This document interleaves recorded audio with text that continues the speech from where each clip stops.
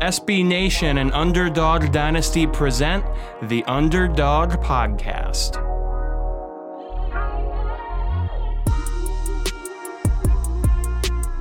Welcome to another episode of the Conference USA Underdog Podcast on UnderdogDynasty.com, SB Nation's home for G5 football. That being said, we're not the only site on the SB Nation network that does talk about G5 football, and we are so glad to have somebody from our sister site, The Hustle Belt, who covers the MAC football, Mr. Zach Follador. Did I say that right? You got it, man. You nailed it. Nice. You can catch Zach as well as someone who the Underdog Dynasty folks might know, Steve Helwick, on the Mac Bandwagon podcast on Hustle Belt. So check them out when we're off. But Zach, really excited to have you on today and talk some Mid-American football. Yeah, thanks for having me on, guys. I'm excited to be here. And what are we, 6 weeks, about 6 weeks from kickoff here? So I'm so close I can taste it. I'm ready to watch some football. Yeah, man, exactly. So close. Got the grill revved up. I got some body paint, chilling in a cooler somewhere. Yeah. I mean, I live on the West Coast, so I don't know who I'm doing that for. Me, really. It's just me and my cat praying to a big red altar for WKU games every week. As Eric Henry shakes his head because his big red animosity has been made known many times on this podcast. Here's the deal. It is not an animosity towards Big Red. It is a fear. That thing walks around and it devours people and you never see them again. And Zach, just to let you know, I've covered 3 games now that have involved Big Red, just controlling the sidelines in a way that makes me rather uncomfortable. So, I have a tremendous amount of respect for the folks at WKU. Made my first trip to Bowling Green last year, a nice little community. Keep Big Red and all mascots that have heads away from me. If I can't see that to a person, I'll take a pass. I am just waiting for a Five Nights at Freddy's mod that's just all Big Red. To show, really quick, Joe, to show that I'm an equal opportunity mascot, to quote the great Odell Beckham when COVID was first coming out, he said, "Me and COVID have a mutual respect. I don't want no problem with it. It don't want no problem with me." Because that was how Odell felt that COVID worked. That's how I feel about mascots. It has its space. I don't want no problem with it. It don't want no problem with me. Same thing with Nitro. I was walking across campus one day at UCF, and I just walked the other side of the road. Like, look, you stay over there, we stay over here, and we live our separate lives. That's how I feel about mascots. I'm sorry. Man, did we ever talk about my very short career as a collegiate mascot? Zach, you're sorry. You're going to have to indulge us here for about 90 seconds. I have never heard I need to hear this story as well. I'm intrigued myself. In the 4 seasons we do this podcast, I've never heard this story. Sure. So in grad school, I was a grad assistant at Seattle University. Go Redhawks. And the regular mascot called in sick. And being a team player, I was like, I'll do it. So I dressed up as Rudy the Red Hawk. Thankfully, there was no, dance sequences or anything involved in that. I just basically had to walk around the concourse and take pictures with kids. And one kid asked, "Why does Rudy the Red Hawk have a beer gut now?" And then I was asked to not do it again. So that was my career as a collegiate mascot in the NCAA. Oh man, Joe, it's the thought of you just meandering around having to take pictures with kids. That's just like. Yeah, and nothing sums up grad school life more like that, right? Yeah. Oh, I forgot. I filmed a commercial for I don't know where it ended up airing on, probably just YouTube. But I filmed a commercial with Cameron Dollar, who was the basketball coach at the time, as well. And he was like, "Why are we doing this?" But yeah. But before we get too into the Lovecraftian mysticism of mascots, Zach, I promise we brought you on to talk football. So to start off with, one of the storylines that a lot of folks within the MAC have been paying attention to in the offseason is how Ohio is moving on from Jim Solich with Tim Albin. How are the Bobcats looking for 2021? Despite the coaching change, Ohio is still a program that's in really good shape. Obviously, having your head coach, your new head coach already be on the staff and have the staff continuity, that helps a lot. But this is a really senior team, a very veteran team. You got 9 returning starters on offense, 8 on defense. Last year, you had Nathan Rourke Curtis Rourke, who's Nathan Rourke's younger brother, take over at the at quarterback position. You have two really good running backs coming back. You have Demontre Tuggle and O'Shan Allison. I expect Demontre Tuggle to have a really big year this year behind that veteran offensive line. Tim Albin, the previous offensive coordinator, now the head coach, has overseen some really prolific offenses here at Ohio for the last 5 or 6 years, where they've really been able to move the ball on the ground. They're one of the few kind of ground game based offenses in the conference, and I think that's going to continue this year. I expect a big year from Demontre Tuggle and Curtis Rourke at quarterback as well, as kind of a dual threat guy. So I still think the Bobcats are in good hands and can compete for the Eastern Division crown. Looking into the West then, who are you kind of expecting that MAC championship heat at the end of the season to be between, if you think the Bobcats are the team to beat in the East? Well, I think the West is tough. The West is loaded with good teams this year. Obviously, Ball State, coming off last year's great season, they win their final 7 games and win the MAC championship over Buffalo. They have 20 returning starters back. So I think they're a natural popular pick to win the division, and justifiably so. I do think at the end of the year, I think they have as good a chance of anybody to get there. I think a team in the West I'm looking out for, though, that if anybody's going to knock off Ball State, I think it's going to be Western Michigan. I think Western Michigan is another very veteran team, 19 returning starters, 4 returning starters on the offensive line. I think me personally, I think they're going to have the best offensive line in the conference. You have returning starters like Mike Caliendo and a couple of other returning starters as well. Dylan Deathridge at right guard. This is a really good offensive line. Caleb Ellaby, probably the most underappreciated player in the conference, the Broncos quarterback, 18-2 touchdown interception ratio last year, and was second in the conference in passing yards with a little over 1,700. So I think if anybody's going to knock off Ball State, I think Western Michigan has the best chance to do it. Obviously, Drew Plitt, Justin Hall, everybody back on defense for the Cardinals, they're going to be tough to beat, but they have to travel to Kalamazoo on October 9th. I think that'll be a really big game in the conference this year. I think the winner of that game is going to have their inside track to Detroit. Those league games within the MAC certainly bring some excitement to Tuesday nights, but shifting the perspective to the MAC schedule against the other conferences, both against the P5 and the G5, what are some of the marquee MAC games this year against those other conferences that you're paying particular attention to? Yeah, sure. So a game that's gotten a lot of attention thus far this year, I think a couple games I'll cover. Week 1, you got, I just mentioned Western Michigan. They're traveling to Ann Arbor to take on in-state rival Michigan, the Wolverines. I think, there's a lot of question marks in Ann Arbor right now. Jim Harbaugh and his team, there's some holes on that roster, I think, and they might have a tough year this year. And I think I'm not sitting here saying that I think Western Michigan is going to win that game. I don't think that at all. But I do think the Broncos have enough talent to go in to the big house there in Ann Arbor and give the Wolverines a run for their money. Also, a very talked about game thus far this year. You have Ball State traveling to Happy Valley to take on Penn State in week 2. That's a game that I know the Cardinals have circled on their calendar as kind of their marquee game. They feel like they can go in there with some momentum. They play Western Illinois in week 1, so probably should go into Happy Valley with a 1-0 record. And obviously coming off of last year's number 23 ranking and 7-1 finish, I think they're looking to go into Beaver Stadium and make a statement. As far as the fellow group of 5 games go, I think I'll mention Western Michigan one more time. San Jose State travels to Kalamazoo in week 4, excuse me. That'll be a great game. Obviously, Nick Starkel and so much returning talent for the Spartans this year. They'll go to Kalamazoo to take on Caleb Ellaby in the squad, which I think there will be a lot of points in that game. So those are 3 games that I'm really looking forward to this year. And I think it's been a couple years since the Macs had the opportunity to knock off a Power 5 opponent. So we'll see if they're able to get any this year. Yeah, this Nick Starkel kid is taking up a lot of the social media conversation out west. I can tell you that.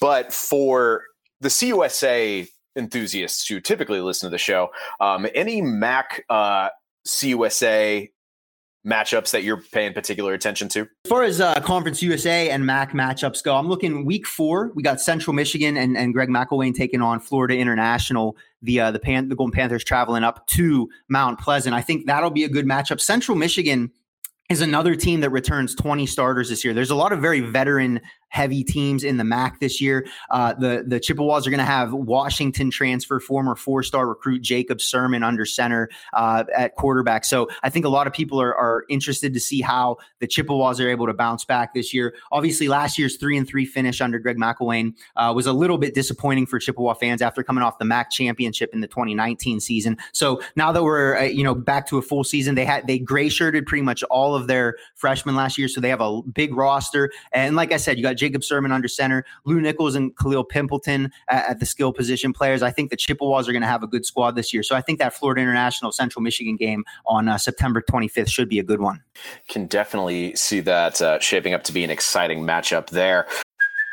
Hey, it's Kaylee Cuoco for Priceline. Ready to go to your happy place for a happy price? Well, why didn't you say so? Just download the Priceline app right now and save up to 60% on hotels. So whether it's Cousin Kevin's Kazoo Concert in Kansas City, go Kevin, or Becky's Bachelorette Bash in Bermuda, you never have to miss a trip ever again. So download the Priceline app today. Your savings are waiting.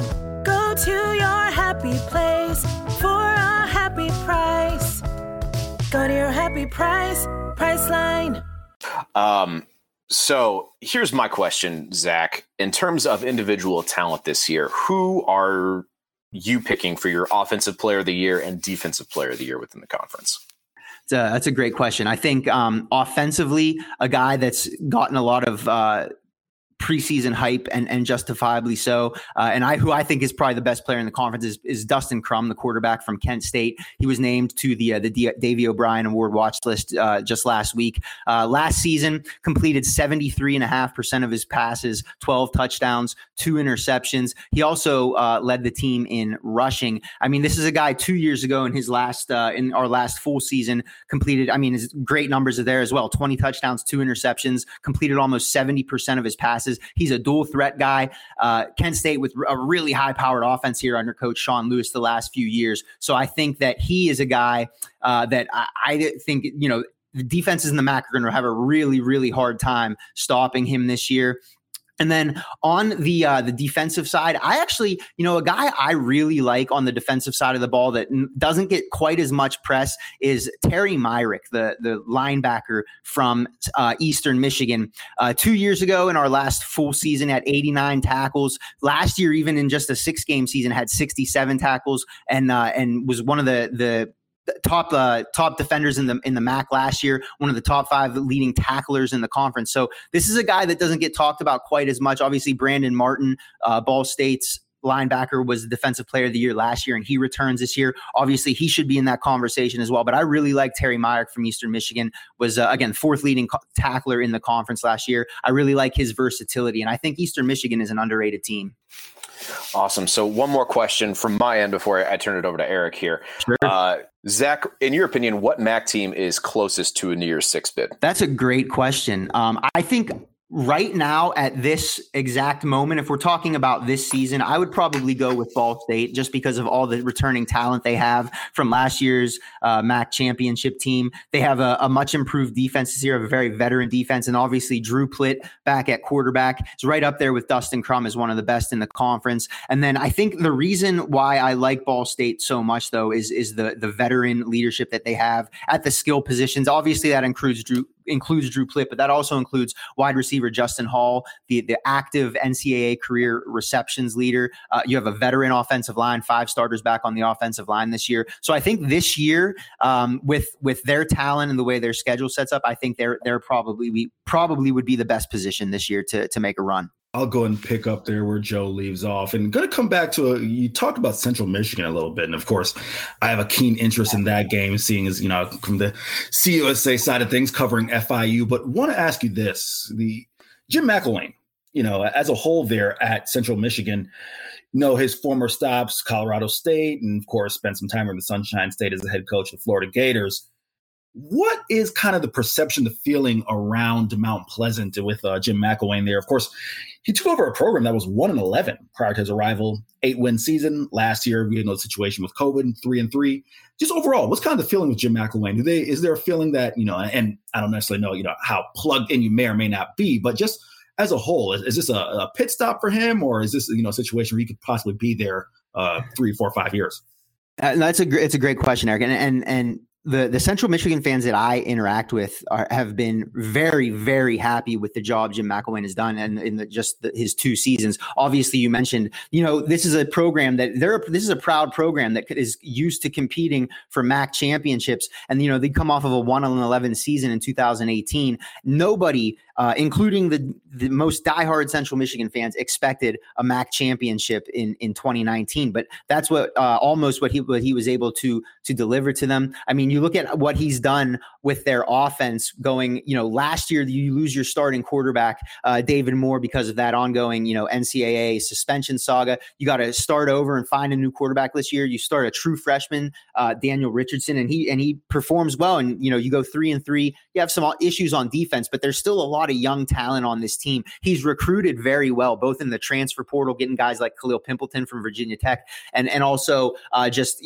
bringing in good, solid, classes with a lot of 3-star players in there, which is kind of, what you're expected to do if you're going to compete in the MAC. And so I think the feeling around Mount Pleasant right now is that they're very happy with the job that McElwain has done. And I do think, I'm not going to say it's a pit stop for him, but I do think if Central Michigan is to win a couple more MAC championships here over the next few years, I do think a bigger program is going to come calling. And I could definitely see him wanting to jump for the right opportunity. But he seems very happy at Central Michigan. He's embraced the culture. He's embraced the town and the program. And it seems to be working, mutually beneficial right now. Both sides are very happy with the arrangement. And Central Michigan as a program is in a good place. Let's take a trip to an area that is near and dear to my heart. One of my first gigs, Joe, you may not even know this. One of my first gigs coming out of grad school, the Brookfield Gazette out there in the suburbs of Chicago. DeKalb, spent a little time there, backing up on Northern Illinois. Rod Carey obviously had a lot of success there, and he now is with Temple. But you look at the job that Thomas Hammock has had the kind of unenviable task of following up from Rod Carey. Had so much success there in DeKalb. For those who may not know, Thomas Hammock, former NIU running back, former Baltimore Raven running backs coach, taken over there. He's 5-13 in his 2 seasons. What's kind of your feeling around that Northern Illinois program? Yeah. So, Thomas Hammock, he last year, prior to last season, before the pandemic was even, a factor, they made the decision to kind of tear things down to the foundation again and build it back up, right? They had a very veteran-laden team with in the last couple of years of Rod Carey, and Thomas Hammock wanted to kind of build his own program from the foundation. So last year in that 0-6 season, they were the second youngest team in the FBS behind only Oregon. They had over 60 freshmen on their roster last year, and that inexperience showed. This is a team that, they had great moments. They were never, they were never. It didn't feel like a hopeless 0-6, if that makes sense. But there were always moments in each game that you could hang on to and say, okay, this is progress here, or this is a young player that's going to be able to contribute for years to come. You look on the defensive side of the ball. I mean, you have everyone back in the secondary this year. Cornerback Jordan Gandy was second team All MAC last year. Both of your starting safeties last year were true freshmen, Devin Lafayette and Jordan Hansen, and both of them performed very well. Jordan Hansen actually led the team with 2 interceptions. On the offensive side of the ball, you have some really, really good skill position players. Tyrese Ritchie led the MAC in receiving last year. Trayvon Rudolph was a great story. He came on as a walk-on last year as a true freshman, earned a scholarship, and then actually made the freshman All-American team as a kick returner. So he was an awesome story. You have true freshman running back Harrison Way-Lee as well, who was the leading rusher for the Huskies last year, 456 yards, 4.3 yards per carry. You also this year under center, you have former Michigan State quarterback and transfer Rocky Lombardi comes in. He's the presumed starting quarterback. So there's a lot to like here with Northern Illinois. I think the questions mainly remain with the offensive line and the defensive line. This is an offensive line that frankly needs to get better. I mean, they were 11th in the MAC in rushing last year, only averaged 3 yards per carry. They gave up 15 sacks in 6 games. So if the offensive line can improve and if the defense can continue their development from last year, I think Northern Illinois can be one of the most improved teams in the conference this year. I think the arrow is pointing up for Coach Hammock in DeKalb. All right, Joe, watch this. I'm going to play 6 Degrees of Separation and have another FIU tie-in here, okay? Let's take a trip to Bowling Green, Ohio. And the power of Google kind of set that program a little bit back. Former athletic director Chris Kingston. You see, Zach knows this story. Former athletic director Chris Kingston, when Dino Babers left to take the Syracuse job, of course, Dino Babers had a very high-powered offense and was, wanted to keep the trend going in Bowling Green. So he decided to Google which team had the most prolific offense in terms of hiring a coach. And that Google search led him to Mike Jinks, former Texas Tech running backs coach. And we know things didn't work out there with Mike Jinks. And now former Michigan quarterback Scott Loeffler has taken over now as 3-14, trying to fix the kind of mess of that situation. The FIU tie-in here is that Google search led James Morgan to transfer because James Morgan was recruited by Dino Babers, couldn't fit the Mike Jinks offense, ends up being FIU's gain, and he ends up being a draft pick in the NFL. But to bring all the way back around, it's a whole lot of mess that they're trying to clean up. Scott Loeffler, 3-14. Prior to him, Mike Jinks did not have much success either. And he ran a very specific offense, which was the air raid. So in addition to trying to build the program back up, you got to shift the entire offensive philosophy. So where are they at in that rebuild there? Man, I tell you what, Bowling Green to me is like the perfect case study in what can happen at the group of 5 level when you hire the wrong coach. This was a program that was really, really competitive and competing for MAC championships for a really long time. Going all the way back to Urban Meyer back in the early 2000s, you had 15 straight years where Bowling Green was always near the top of the conference. Then, as you mentioned, Eric, Dino Babers goes to Syracuse. You hire Mike Jinks, and the program just cratered so fast. And you look at Scott Loeffler right now, 3-14 in 2 years, as you mentioned, but it's hard to understate how bad of shape this program was in when he got here. I think last year was a little bit rougher than a lot of us that cover the MAC expected. 2 years ago, you have that 3-9 season, but that included an upset victory over Toledo, which after that game, a lot of Bowling Green fans were like, okay, we're okay with this year, whatever else we've had to deal with. We got our win over Toledo. So I think a lot of people saw some signs of progress at the end of that year and thought next year they were going to take a step forward. That didn't happen for a lot of reasons. They were such a young team. The offensive line is in really, really bad shape now still. They had 8 different guys that started on the offensive line last year, and 4 of them are gone this year. So they had 3 that transferred out and 1 that medically retired. Matt McDonald, the quarterback last year, transferred in from Boston College, where Scott Loeffler was the offensive coordinator prior to getting hired. And, a lot of people expected him to step in and this offense to see a lot of growth because of that. And he just didn't have a great year. It wasn't all his fault. Like I said, the offensive line was not good. There was not a lot of talent around him and on the skill position, at the skill positions. He only completed 44% of his passes. So offensively, there's a lot of work to do. Terrion Stewart was a true freshman running back last year who showed some flashes. I think he was, there's definitely, you can look at him and say that's a sign of hope. The defense was really bad last year, as it has been for the last 5 years for Bowling Green. This team gave up 310 rushing yards a game last year, which was last in the country by 37 yards. So there's a lot of improvement that needs to be had on the defensive side of the ball. They have a new defensive coordinator this year. They're switching from a 4-3 to a 3-4. But they lose a lot on both sides of the ball. This is the least experienced team in the conference this year. They only have 11 starters back. So Bowling Green, I wish I could say that the arrow is pointing up for them right now, but this is a program in a bad place. And I think it's going to take Scott Loeffler a few more years to get them back to a point of competitiveness. For our regular Conference USA listeners, you now see why I led with that entire 6 degrees of separation there, is to kind of paint the pictures to why Bowling Green has been struggling now for the past few years. But got 2 more for you, Zach, and then we'll get you out of here. Want to ask you this, in terms of the perception of the MAC as a whole, especially in relation to other Group of 5 conferences. This is a question I like to ask other people who may have some experience in other conferences. For example, when we had the Athletics' Chris Vanini on probably a few months ago now at this point in time, one of the points I'd made to him is when you look at, for example, Conference USA in relation to a league like the Sun Belt, right? The Sun Belt has, for lack of a better phrase, they have an identity. You look at the Sun Belt schools and those games are always entertaining, right? There's always something, wacky out of the Coastal Carolina ULL game that comes out, right? The MAC, midweek MACtion, they have an identity, right? And in Conference USA, for better or worse, in addition to being a league that geographically speaking, and I can tell you as someone who's covered games as far west as San Antonio and as far east as Bowling Green, Kentucky, it's geographically not compact and no real identity. I promise you there's a question in here somewhere. I'm not going to opine. my question for you is this. What is the feeling that you have in relation to the MAC, with the MAC in relation to other Group of 5 conferences as far as just the strength of the league as a whole and its identity? And I feel that question is timely when you look at the Big 12, and they may or may not still be in existence by the time we finish this podcast.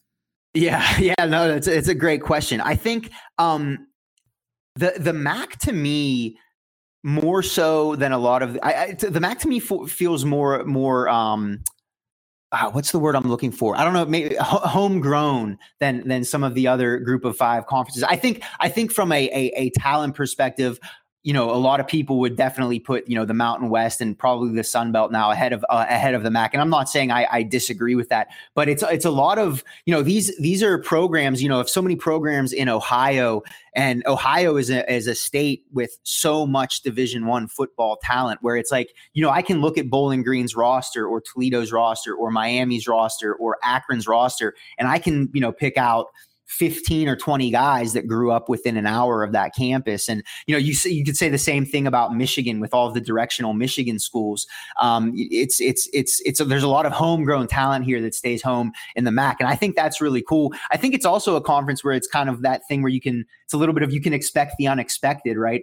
That's kind of become the branding of MACtion on Tuesday and Wednesday nights. You think about the ending of that Western Michigan and Toledo game last year with Western Michigan winning on that fake spike on their final drive of the game. A lot of high scoring teams that love to throw the ball around. You think about some of the quarterbacks that have come out of the MAC in the last, even just in the last 5-10 years, some of the prolific offenses. So I think that's one thing that I've always related to with the MAC is it's these programs that are, they feel very homegrown and they're really tied in with their communities and their alumni bases. They might not have the biggest fan bases, but they have very passionate fan bases, which I think is something that's really cool. And it kind of gets lost in the shuffle sometimes when you think about, big time college football.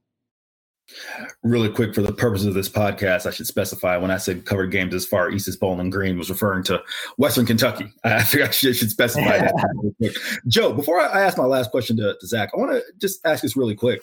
On your thoughts on his answer. Something just, kind of came to mind on the fly here is, I don't know, you and I are roughly the same age. When you think about the MAC, right, you think about quarterbacks. Ben Roethlisberger is, of course, former MAC and Byron Leftwich and, guys like that. At least that's what comes to mind for me, right? That when you think about the MAC, I'm like, all right, if I watch this game Tuesday night, I might catch a quarterback who's going to get drafted in the first or second round, next year or the year after. CUSA, it's not that CUSA doesn't put talent in the NFL, but man, it's a struggle to have an identity, is it not? Yeah, no, totally. I think especially with, like you mentioned, kind of, there's not very many CUSA guys who are really making headway, making waves in the NFL right now, aside from like T.Y. Hilton, really, and Devin Singletary. Like, I really got to strain my brain to like find CUSA guys who are, aside from those two, who are making an impact in the NFL right now. Like every once in a while, you'll have like a Nick Mullins who has a moment there, and then those 15 minutes are over pretty quickly. But yeah, it's interesting. Having grown up in MAC country myself, Dayton, Ohio, like Zach mentioned, those fan bases are pretty passionate. Outside of like, I don't want to disrespect the Miami Redhawks, but it's hard to cultivate a fan base out there with like, having spent some time on that campus visiting friends and whatnot myself, sports just are not really, aside from like ice hockey maybe, are not really the cultural like cornerstone of that campus. But, it's interesting to see how well these MAC schools can do from a marketing perspective with such a limited geographic footprint. Zach, I'm going to ask you one follow-up on this, and I promise I didn't plan on going this long on this topic, but as Joe mentioned something there, I find another thing that's interesting. When you look at Conference USA schools, right, if you take the Texas schools out of it, because if you're in Texas, and I mean, I didn't grow up in Texas, but this is just right here from people who live in Texas, if you don't play football, the dream is to go to Texas or Texas Tech or Texas A&M. Sure. You're not looking to go to UTSA or yeah. North Texas. And then if you look at some of the other schools, the FAUs and FIUs, now those are bigger schools here in Florida, but they're not the legacy schools. And my point here, Zach, is having spent some time in the Midwest, if you didn't go to that Big Ten school, right, if you didn't go to that Michigan, that Ohio State and whatnot, it seems as if there's a little more pride you kind of take in going to a Northern Illinois or an Ohio or such and maybe in a way that in conjunction with the football culture, maybe helps build a stronger fan base as opposed to CUSA. So I'm not asking you to opine as to the CUSA part, but would you say again that those fans there, if they're not the Big Ten, if they're not a fan of the Big Ten team, they really embrace being a fan of the little guy, so to speak? 100%. Yes. I think it's the MAC schools in the MAC and the MAC fan bases, they relish that role of being the underdog, right? That's one thing, as all of this conference realignment talk has been happening for the last week. And, we're seeing, Texas and Oklahoma potentially going to the SEC or whatever. That's one thing that actually really worries me, because as a fan of the MAC, as a fan of college football and group of the, all of the group of 5 conferences, September and the non-conference is like my favorite part of the year. I love watching these mid-major group of 5 teams being able to go into Power 5 conferences and play and potentially, get a program defining victory. And I think the MAC is, the programs in the MAC really, really relish that. When Ohio, when I was in school at Penn State in 2012, Ohio came in week 1 to Beaver Stadium and beat Penn State. And that was a program defining moment for Ohio. Anytime a MAC school is able to take down a Big Ten school or an ACC school or whatever the case may be, that's something that their fan base is going to remember for forever. And it's, going to be something that their program is always going to remember and always going to talk about. And so it's that underdog mentality that I think really it's builds that sense of passion. And you're right. I do think that plays a lot into it of these smaller schools, group of 5 schools that have these passionate fan bases. They kind of relish that underdog mentality and they relish not having, the platform or quite, the same financial resources that the Power 5 schools might have. And they're able to still able to compete with them. One of my favorite sports bars in Chicago, Joe, Redmond's Ale House. It is an NIU bar, and when I tell you, they do it up for NIU games. They get feisty. But enough about that. Here's my last one for you, Zach, and we'll get you out of here. You did give your picks as far as offensive and defensive players of the year. Just want to ask you in general, if you had 5 names that Conference USA fans should keep an eye on, because we're all general college football fans. 5 names out of the MAC that we should keep an eye on in general that you like. Who would those names be? It's another great question. I would say I mentioned Dustin Crum, quarterback from Kent State. I definitely would remember his name. I think he's probably going to be the MAC player of the year this year. And you will hear his name called in the NFL draft next spring. I would also throw on with I'd say Kevin Marks, the Buffalo running back. He was Jared Patterson's backup last year and still had over 1,000 yards in only 7 games. So he's actually, having been Jared Patterson's backup for his entire career, is actually already in the top 10 in Buffalo history in terms of rushing yards. So I think he's going to have a huge year this year. On the defensive side of the ball, I really like Brandon Martin, the linebacker from Ball State. He was the defensive player of the year in the conference last year. And he's a playmaker in the middle. I think he's another guy that I could see getting drafted coming up here next year in the NFL draft. A couple of really good, actually, defensive backs as well. Terry Myrick, I mentioned, from Eastern Michigan. So I won't talk about him right now. Sam Womack from Toledo and Bryce Cosby from Ball State, 2 really strong defensive backs, two of the better individual defenders in the conference. And Eric, I know you asked for 5. I'll give you one more. I'd say Ladarius Jefferson, the Western Michigan running back, is, I think, going to have a breakout year this year. Like I mentioned earlier, I think Western Michigan has probably the best offensive line in the conference, and Ladarius Jefferson's a guy that averaged over 6 yards a carry last year. I expect him to have a really big year for the Broncos. Last thing, Zach, if you wouldn't mind just, dropping a note to old Butch Davis there, tell him I ask great questions. I appreciate the compliment on that. I ask great questions. I'll do what I can. I'll do what I can. Yeah. Thank you, sir. Because we know Butch listens every week, right? Sure. Just like Frank Solich listens to the Mac bandwagon every week. He's a big fan. So, yeah. Is that real or is that a bit? I wish that was real. That was real. Fair enough, man. But Zach, really can't thank you enough for your time and your insight into MAC football. football. We will be back next week with another episode of the COSI Underdog podcast as we get closer and closer to the start of the college football season. If you want to hear more from Zach and his insights on the Mid-American Conference, you can check out the Mid-American Bandwagon podcast on hustlebelt.com. And their Twitter is Mac_bandwagon. See, we're not the only ones pretentious enough to use underscores in our Twitter handles, Eric. Thank you. But yeah, of course. And then at Hustlebelt, obviously, is their main Twitter feed if you want to hear from their team. And of course, you can follow us on Twitter at Underdog Dynasty, at Johio_, at Eric C. Henry _, and keep checking out UnderdogDynasty.com every day as we build up to a new 2021 football season. Happy football watching, everybody. Take care.